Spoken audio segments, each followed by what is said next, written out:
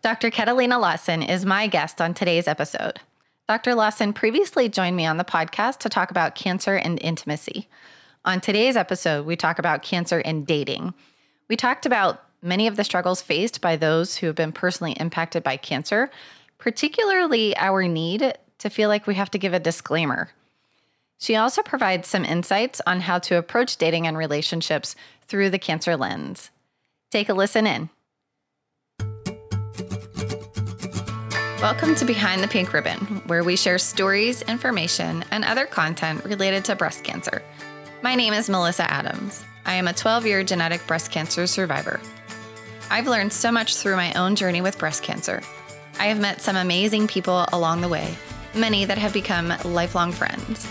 I have experienced the emotional roller coaster of a breast cancer diagnosis, heartache, anger, frustration, loneliness, and even gratitude. Through this podcast, we will speak to breast cancer survivors, supporters, and healthcare professionals to gain insight and understanding behind the pink ribbon. I am here again today with Dr. Catalina Lawson.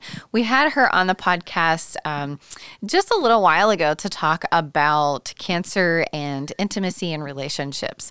I wanted to bring her back onto the podcast so that we could talk about cancer and dating. So thank you so much for being willing to come back onto the podcast and sharing your time with me.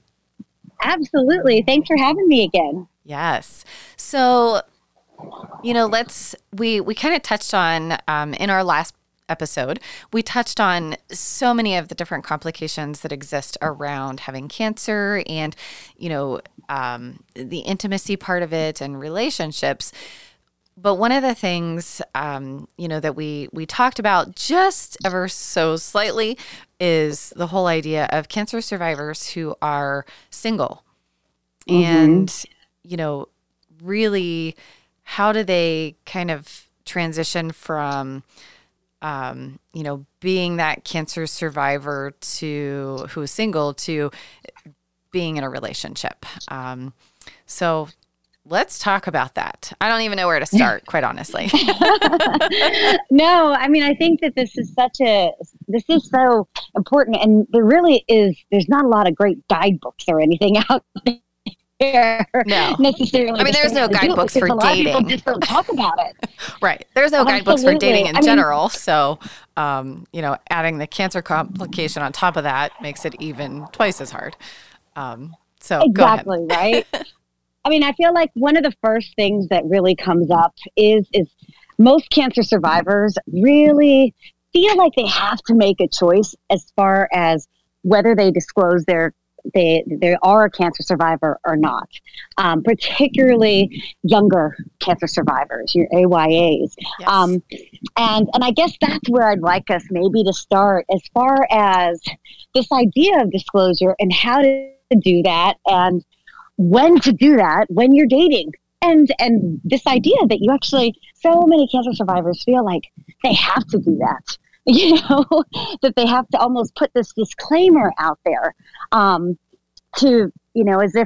guess one of the things that a lot of my clients have felt is almost saying, seeing it as a disclaimer and almost like, I want someone to know from the get-go because I'm an at-risk individual. I feel like there's risks in dating me because of I may get sick again. Right. And so I need to be transparent as far as someone needing to maybe, be along for the ride for that. And so a lot of cancer survivors I'm going to jump in real quick. I always felt like there was a little asterisk for me, for that disclaimer. I'm just going to be very honest with you. I come with a lot of baggage. It's a little different than what you might think.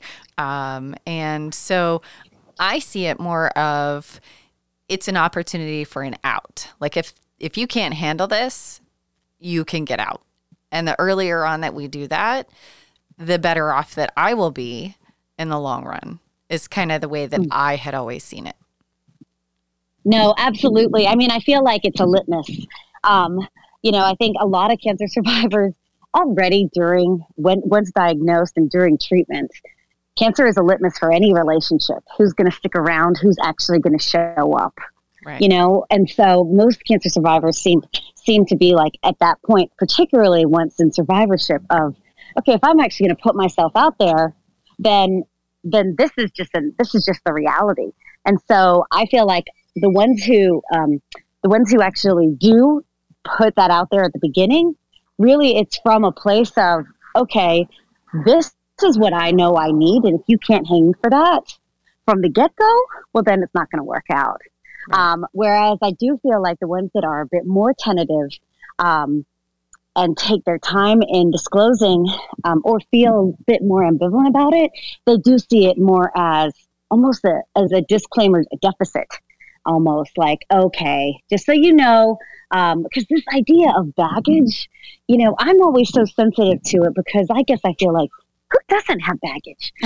That's true. We all do in some form. And I guess I just feel like, particularly if you think about your average cancer survivors, average are in is 57. But then you have your AYAs. I guess I feel like there's, particularly when we think about life and what's been going on recently, in current events, I feel like, gosh, everyone's got something, a big part of their story. And so much in cancer survivorship is integrating the cancer experience into their story, And so I guess a lot of the work I try to do is for clients who feel like they actually need to put that out there because I feel like they feel like there's a handicap to it. And I want to just make a note of that side to say that if people are feeling that way, and that there is this additional thing that, maybe other people, other potential partners don't have, I guess I think, well, it might be cancer, it may be something else. And we all have something. And I guess I feel like it's more about integrating that rather than necessarily seeing it as a barrier to a relationship. Because I guess I see by the time people are generally seeing me, they're in distress and they're having a hard time forming relationships. And so it's really a lot of that work is in integrating and figuring out to get to the point that you described, that you were at, of, what, this is me, and accept all of me and accept life with me. And then otherwise it's a no-go. Right. Well, and I think, there were a couple of things that popped up into my head, so hopefully I can remember all of them. One of the things that I personally experienced, and I certainly don't want to speak for all breast cancer survivors because all of our treatments are very different. Yep. I think being a breast cancer survivor, having undergone a, bilateral mastectomy, having reconstruction, not doing nipple reconstruction, I think there was a lot of hesitation on my part for anyone to see that, because it wasn't typical. And, not for nothing, our breasts are a huge part of our sexuality, and for me, it was a really big part of it. So, there was a lot of hesitation on my end in terms of that. So I'd, kind of like to hear about what you have to say in terms of, body image and how to, kind of work through that to be able to allow others to, kind of have that full experience with you. At kind of what point do you maybe recommend, for a long time I hid my breast behind a bra, like that my bra never came off, now that I'm married and, I run around all the time without one on. So it's very different, but I just remember having so much hesitation over that. The other thing too that I struggled with was, for a period of time, I was kind of in that quote unquote dating scene until I met the man who would become my future husband. And in that time, I really came across men who just wanted to fix me.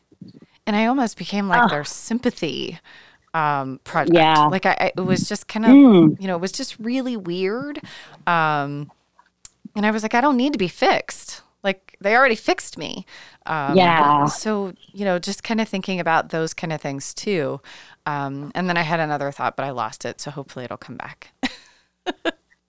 Okay. Well, let's first start with the part about getting comfortable to actually date someone and become intimate with them. Again, I do think particularly amongst individuals where this is, there was no questions around it. They felt very, very comfortable in their sexuality. Again, I feel like you actually are taking, particularly with breast cancer survivors, took a fairly common approach of wearing lingerie. I mean, I still have clients who, even several years later, continue to wear lingerie. And I guess I see it as, on one hand, I'm sure you're not feeling, I mean, it depends on your level of sensation, but for them, I think it's very individual as far as what someone needs to feel comfortable. And again, I think a little bit of this is generally bit by bit, someone figuring that out on their own and knowing that it can happen at their own pace, and that I do think that when it comes to being comfortable, because so much of intimacy and actually connection is being present. And when we talk about body image, anxiety and worry starts to come in, and then that blocks being present. And so then that's going to block the sensations you experience and how much you actually enjoy it, and that's where people begin to get more averse from actually engaging into intimate activities. So a lot of what I recommend for people, women and men, is to, experiment a lot on their own. Begin to start. So I guess a little bit of this is figuring out, one, practicing on your own and trying to connect to your body first, and just beginning. Like, I guess one of the things that when you're saying wearing your bra, I think for breast cancer survivors, that can actually be a really nice gateway as far as reconnecting to feeling sexy, feeling like a sexual being, and using that as a tool to actually bridge, eventually taking it off and actually feeling sensations. Because again, a lot of it I do think is hard to connect, because then at the same time, it really does depend on how much sensation women have in their breasts, right. As far as how actually pleasurable it is. I certainly have some breast cancer survivors who are like, God, I don't feel anything anyway, so I don't really care. Yeah. My partner can do what they want with it. Yeah. There's nothing there. So, for me, they're just really, implants hanging off my body.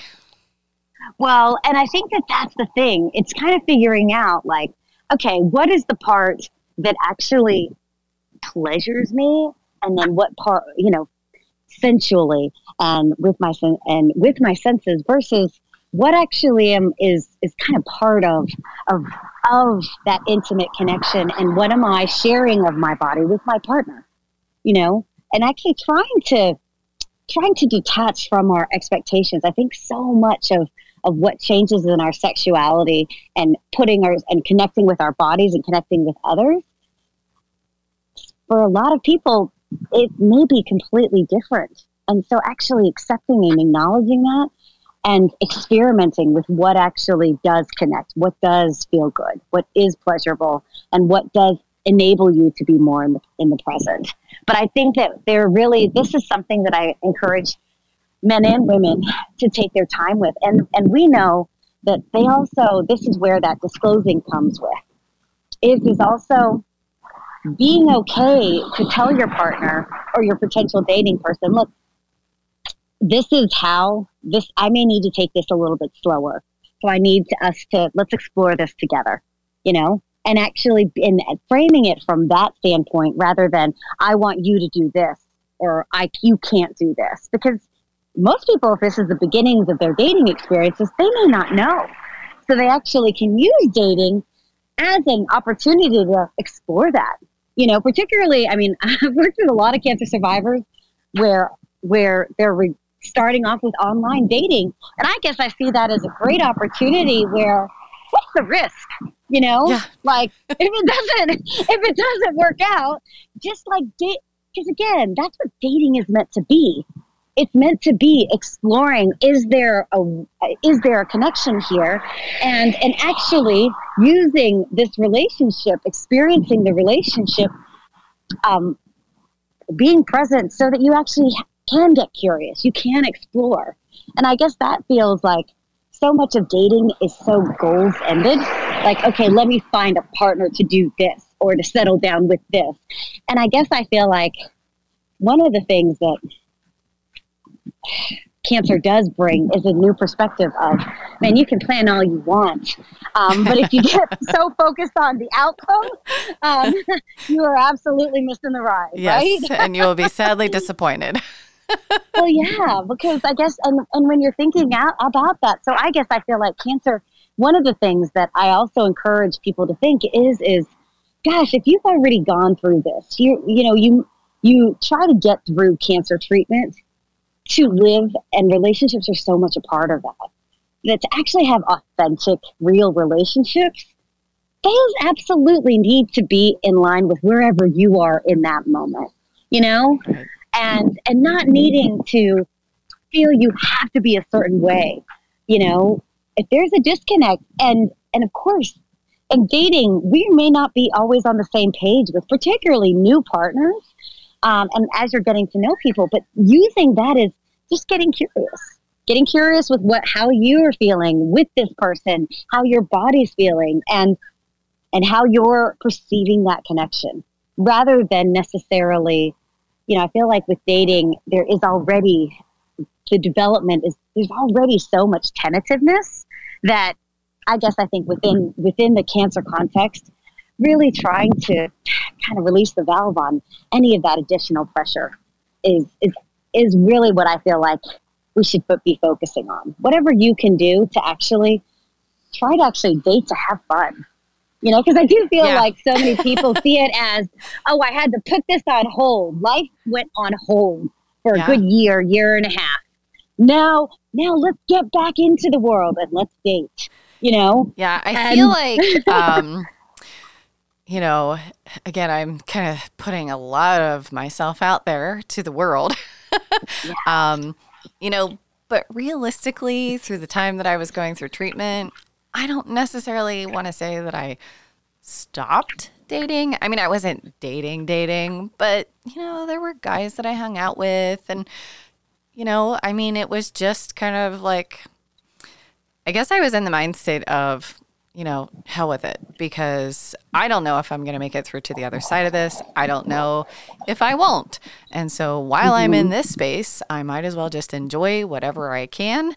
Not to say that I was, like sleeping around, but look, hey, if that's what makes you happy, do it. Like, I'm not here to judge.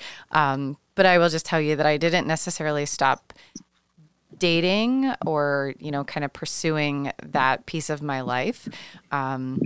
Initially I did. I would say it was probably about three or 4 months into my treatment. And I was like, I'm done.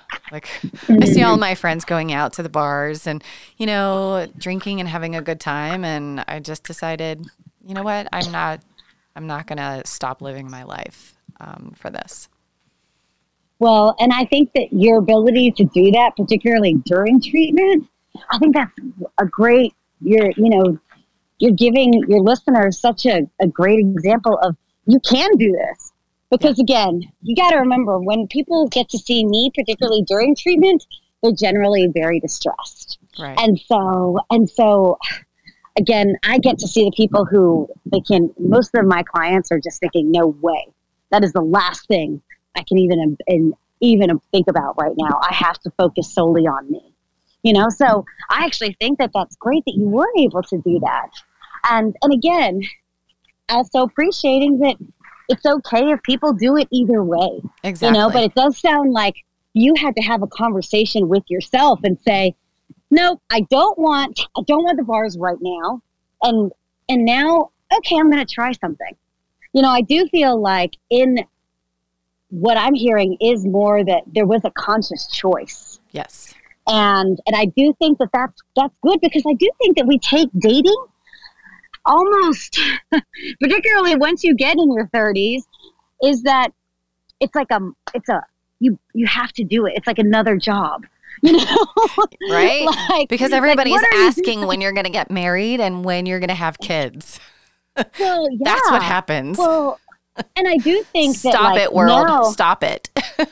exactly. Well, and then when you think of in the cancer context and you think of depending on what the type of cancer and whether people have to go through chemo, whether that put them in menopause, all of those different things. Absolutely. Absolutely. One of the things that comes up, particularly with AYAs, is fertility. And then thinking, oh my gosh, it's okay. Again, seeing if I'm damaged goods, and even though I preserved my eggs or my sperm, if you want it this natural way, I appreciate that. You don't have to stick with me. Right. You know? Mm-hmm. And I feel like that's another thing that I see people feeling like they have to have those conversations earlier on. Right. And that's where I do think, again, that's where I think, particularly once people are in their 30s or even early 40s to begin thinking about having kids, to me, I say, again, I think it's your comfort level of when you feel you have to have these conversations, and that it doesn't actually have to, like, you're not hoodwinking someone, or if you don't have them earlier on. You know, I think it can be just like any other relationship where, okay, this is a serious thing that you're thinking about. And the reality is that fertility is harder across the board, you know, as we get older. And so I guess I think there's a lot of pressure, I feel like, for cancer survivors after treatment, that they have to feel like they have to think about things in addition, you know?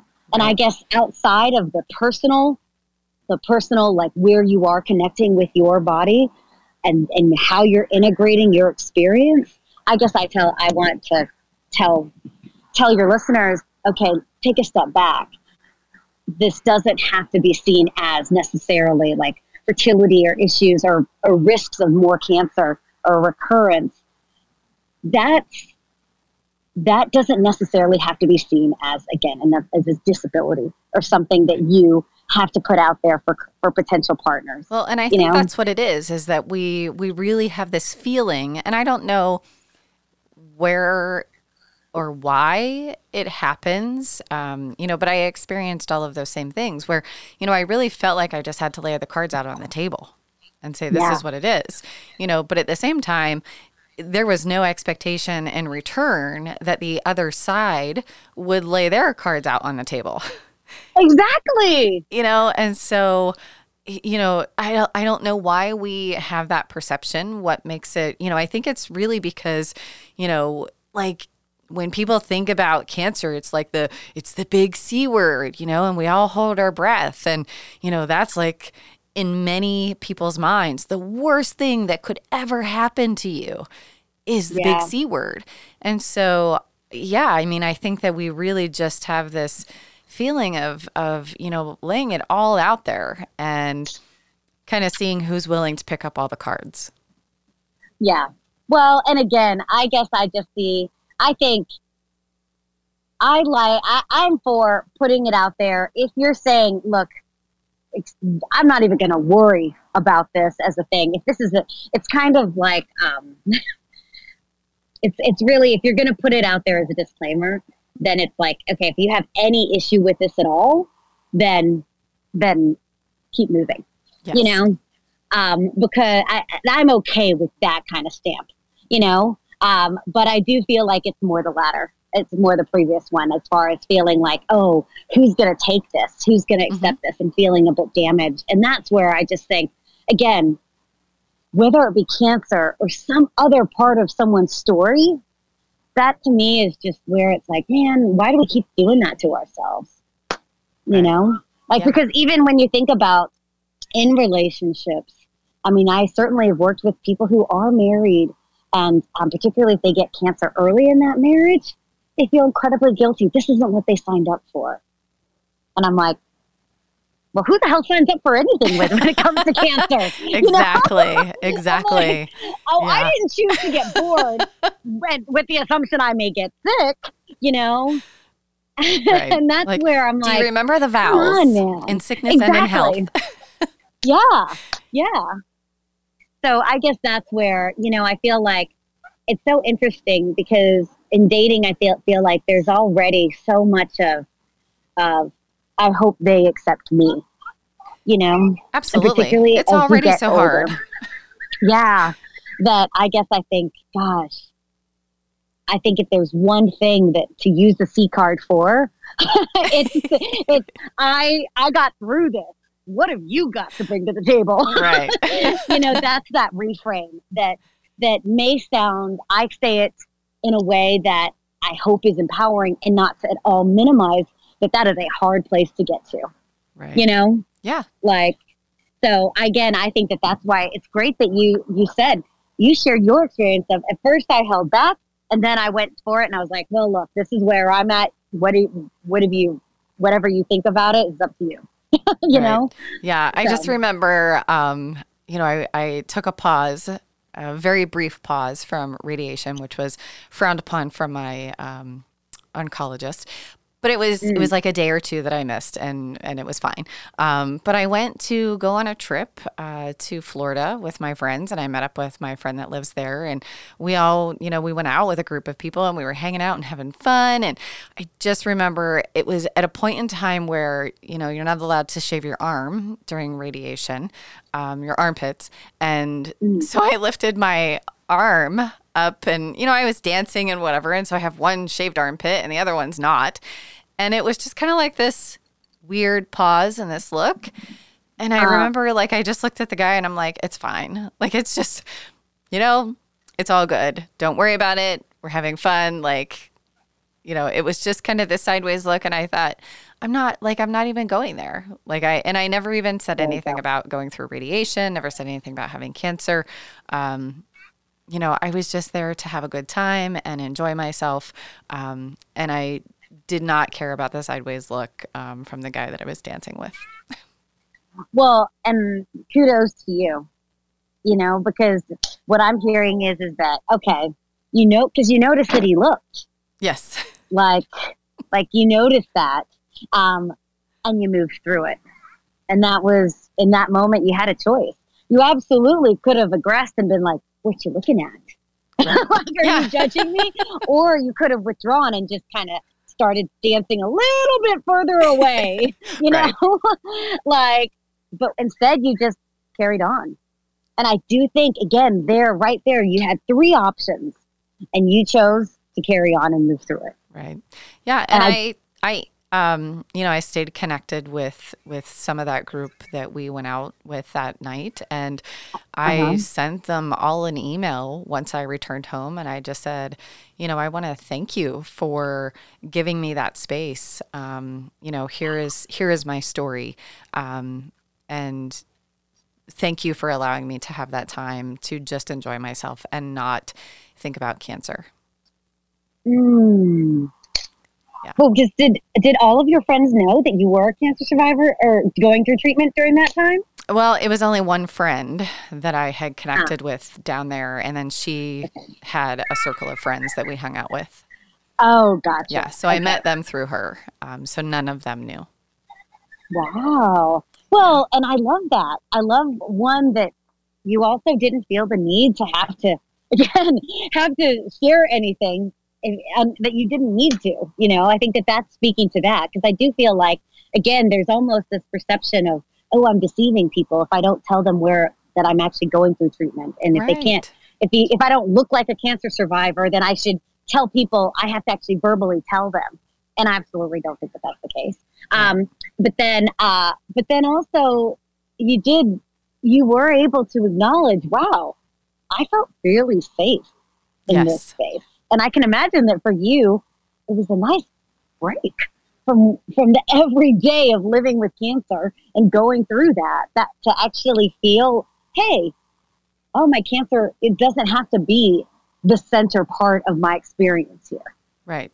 And that was really kind of the door that opened up for me to say, you know what, I'm not going to just stay at home and, go through my treatments and not go out and hang out with my friends and, maybe have a drink here or there or, dance with a guy, whatever. That genuinely was the the weekend that for me really opened that door.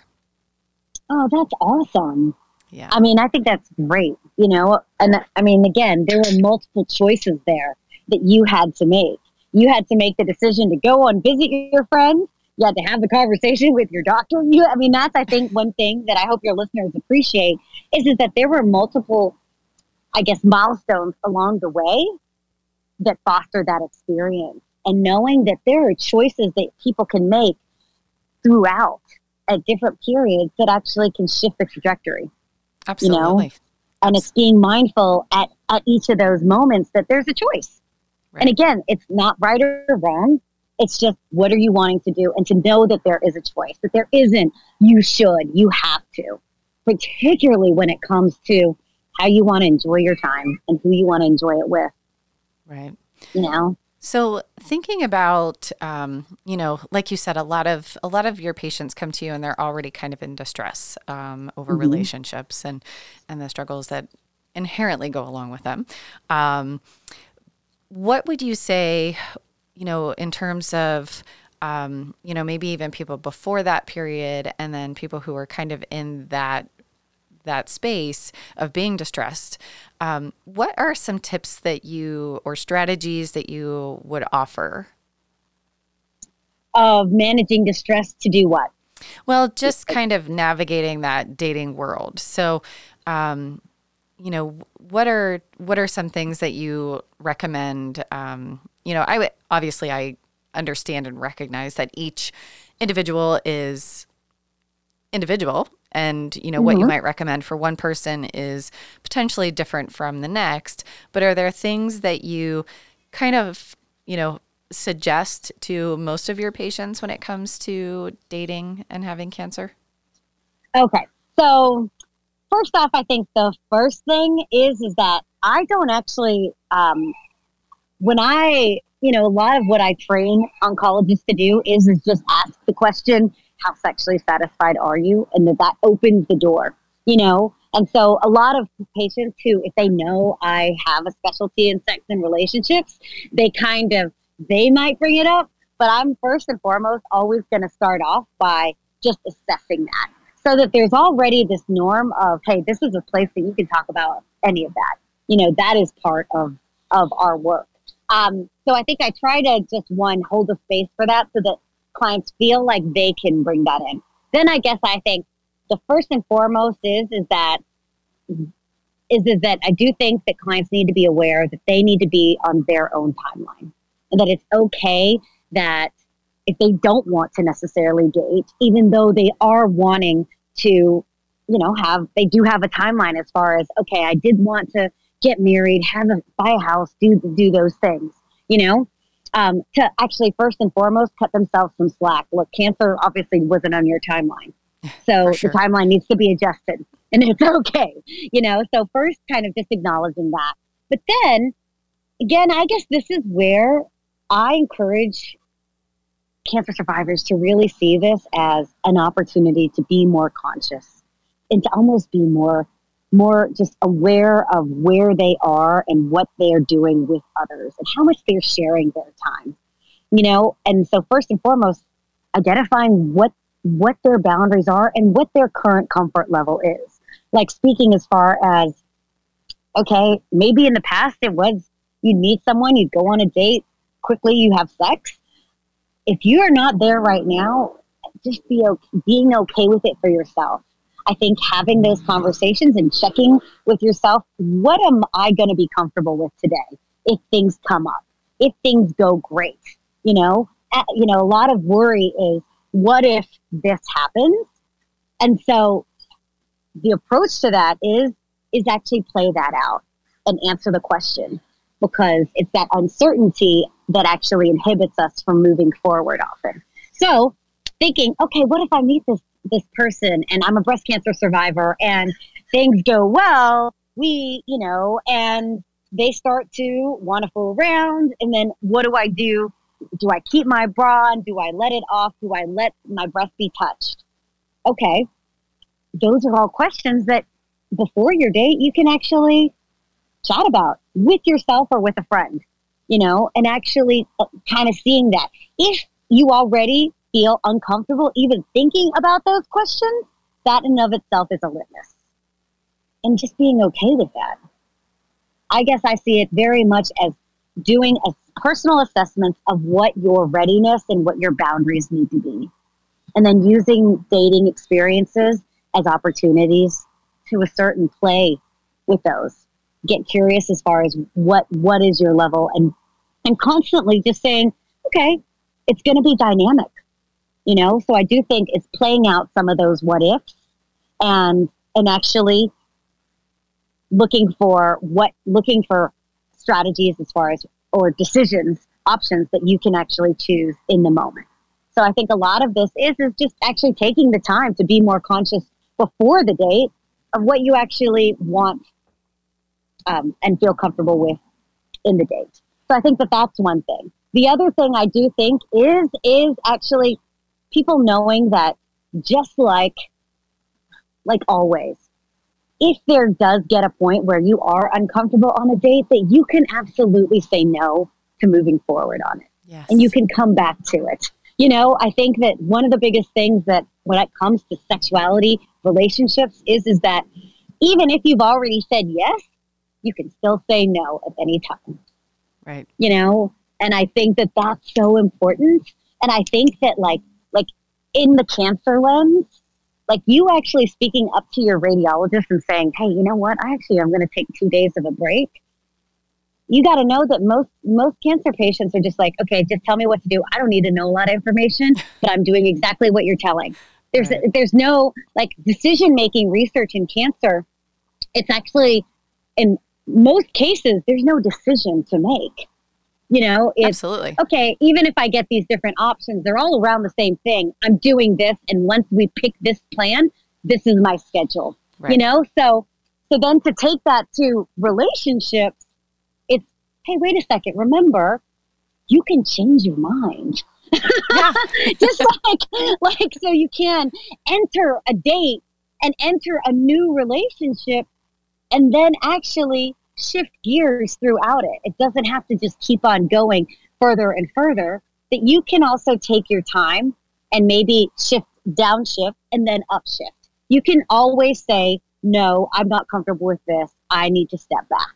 Yeah. And I feeling think that's okay perfect. With that. Yeah, absolutely. I mean, and you know, again, I love the fact that you indicate that it's your timeline, you know, Yeah. and if that means, you know, wearing a piece of lingerie on the top or, you know, whatever it is that is comfortable for you. You know, because one of the things that we had talked about on the last episode that we did together is, you know, sex is fun when it's safe. Yep.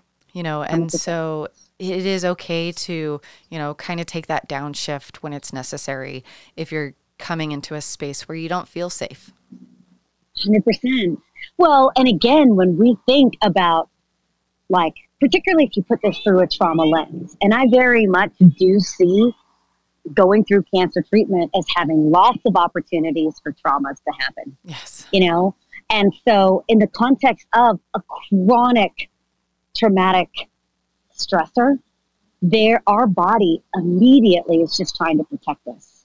So when our protection is up, we're aroused and we generally disconnect from our body because our body's just on autopilot, you know? And that's why it's even more important to be conscious and to connect to your body when you are dating so that you actually can be in control, you know, and being okay with that. You know, I do think that so much of this is finding your voice and how to use it in new relationships. And it actually offers an opportunity. Again, that's the beauty of dating is, all right, if you mess it up on this one and the date goes awry, great, there's another one around the corner. And really having almost an abundance mentality around it. Whereas within the cancer lens, I do think that it immediately mortality is the first thought. Absolutely. Upon diagnosis. Yes. That it leads to the scarcity mindset, this urgency, you know? And that's so much of what dating and expanding relationships can be, is actually seeing it as, okay, wait a second, I don't have to latch on to this date. I can actually be curious, explore, be open, And if it doesn't work out, okay, I can try another one. That's it. You know, and I think that letting go and again, I see it so much as, man, you already had to do a fight. Dating is meant to be fun, and to actually just see it as that and to be curious with it, I feel like just removes so much of the pressure, 100%. you know, and in the insecurities. So I feel like, and again, and practicing that with clients, like we'll do role plays and then saying, and the other thing is that when I say that you don't have to just keep on saying yes, you can always say no, even if you've already said yes. The other thing to remember as far as, and this goes for sex, relationships, anything, is that when you assert yourself and you say, I do not want to do this, or I do want to do this, you don't have to give a big back-ended explanation. like there doesn't have to be this whole long rationale. No thesis to go along with it. Yeah. Like, and that's the thing. I guess I feel like particularly in the dating context, everyone thinks, oh, but if I don't want to take my shirt off, then I have to get into this whole long conversation of, well, it's because last year I had cancer and then we did this and this and this. I'm like, actually, no, maybe you just don't want to do that right now. And that's all.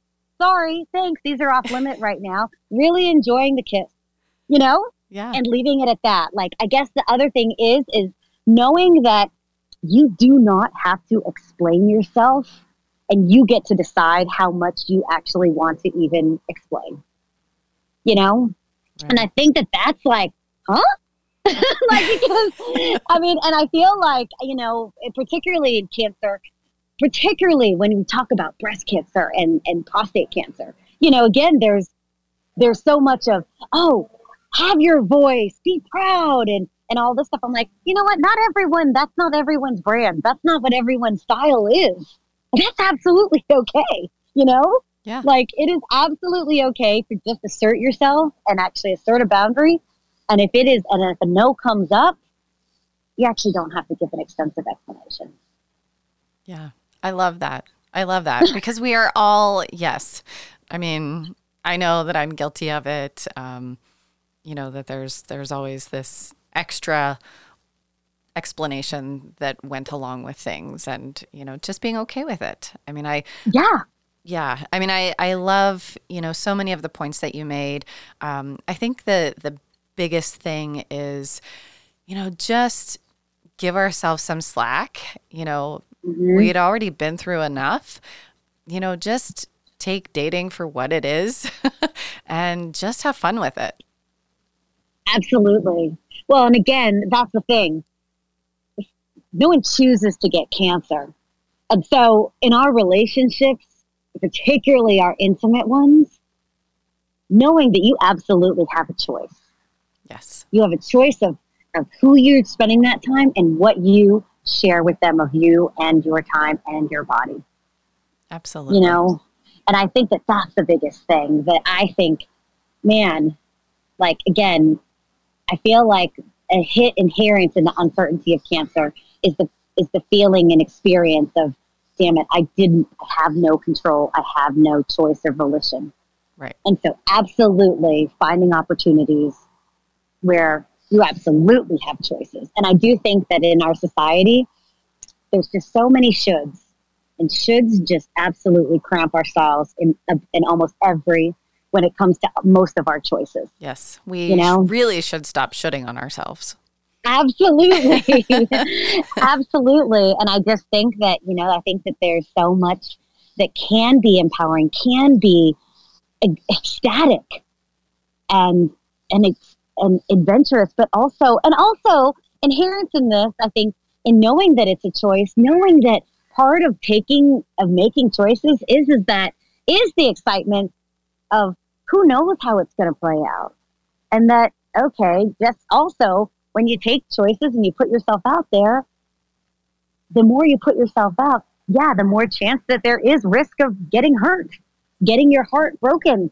And that's actually the thing is to think, I guess I see, take the resiliency that you had and gained and strengthened throughout your cancer journey and apply that to your relationships of saying, gosh, you know what? Okay, I may be scared. I may be tentative. I may mess up or I may get hurt. And then I'm still getting stronger and I'm becoming more full in my life and my baggage. To me, I guess I see baggage as, well, you know what? I'm still working with it. I'm still traveling. That's like, it. I haven't Absolutely. necessarily just put the suitcases in the closet.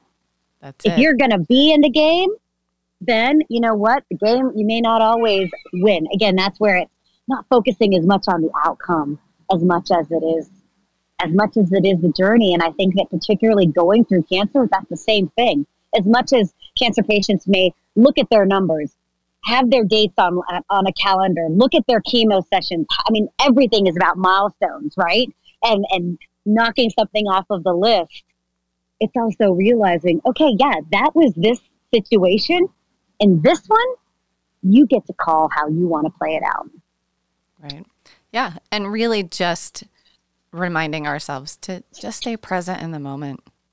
Yeah. Take it as it comes. And it's just, and acknowledging that is, and it's okay if it takes you a while to get there. Absolutely. I think that like when you're talking about, even for yourself of yoga and meditation. And I mean, I think that it's also mindful that for many people, these are new concepts. Right. This is a new vernacular when we're talking about being conscious, being present.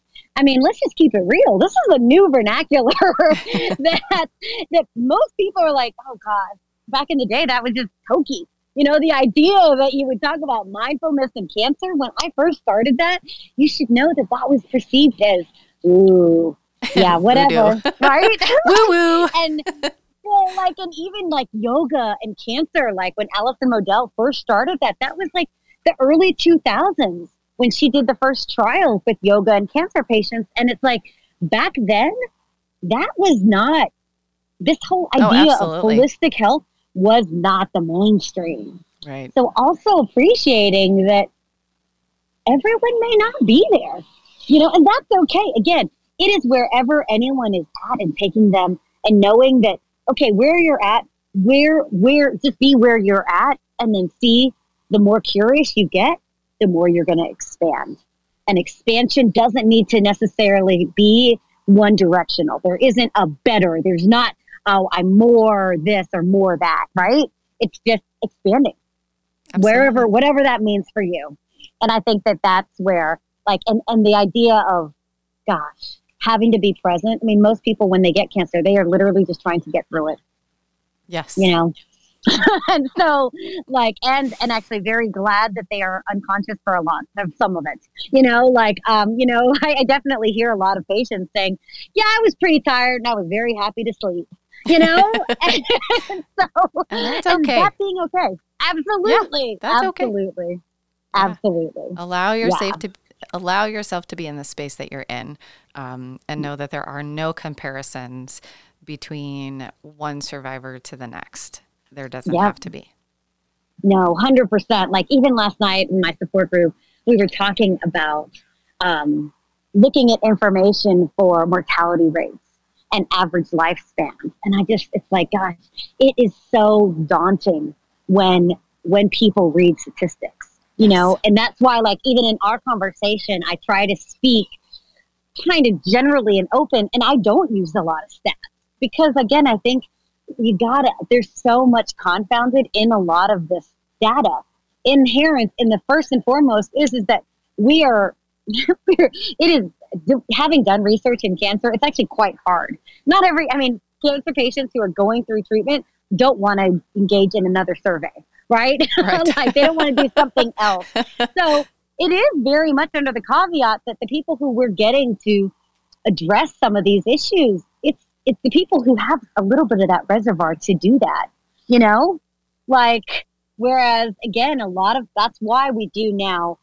The idea of implementing distress screening across the board, that was done because we know that the people who are in most distress are the least likely to report it.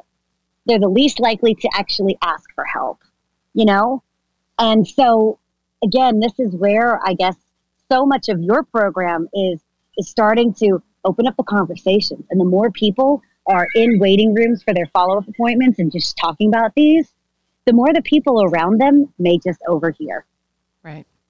And that's a touch point for them. And I think that that's something that as a community, that's what we can do. Not necessarily say, oh, this is what everybody should be doing. And these are all the options. It's okay. Yeah. This is what we know about this. And these are some strategies and how does it, and people being aware, how does this relate to me where I am right now? What do I want to take from this? Absolutely. And just leaving it at that, Absolutely. So, yeah. So remind me, not that I don't know, but remind our listeners, where can they find you for more information? Absolutely. So, just the easiest way to find me is really just connecting on my website, drcatalina.org. And you can certainly follow me on Instagram. Right now, my handle is the Intimacy Doc, but I think I'm changing it back to Dr. Catalina. But I also have a podcast called Sex Marks the Spot. It comes out on Wednesdays, and that's on iTunes and Spotify and Google Play, pretty much everywhere. And I also do film those and put it on YouTube. So I'm pretty Googleable. So if you ever just Google Catalina Lawson, S-I-N, I am the only one in the world.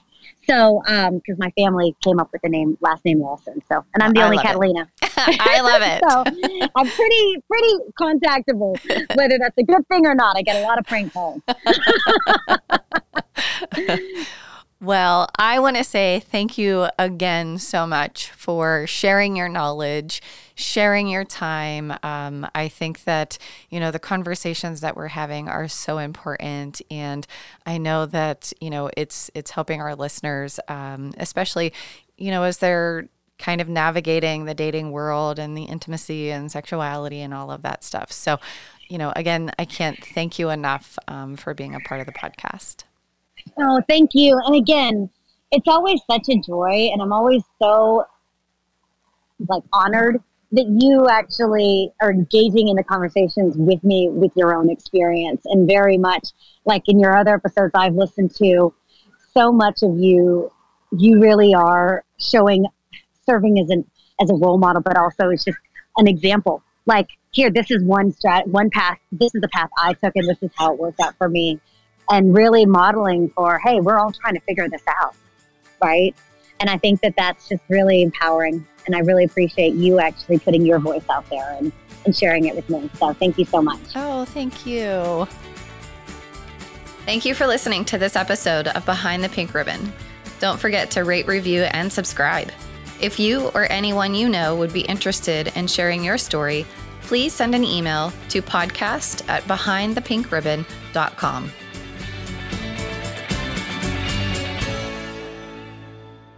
Thinking about advertising on this podcast? Our ads not only create awareness for your brand, but also contribute to the continued growth and support of this show. Email us today and be on our next episode.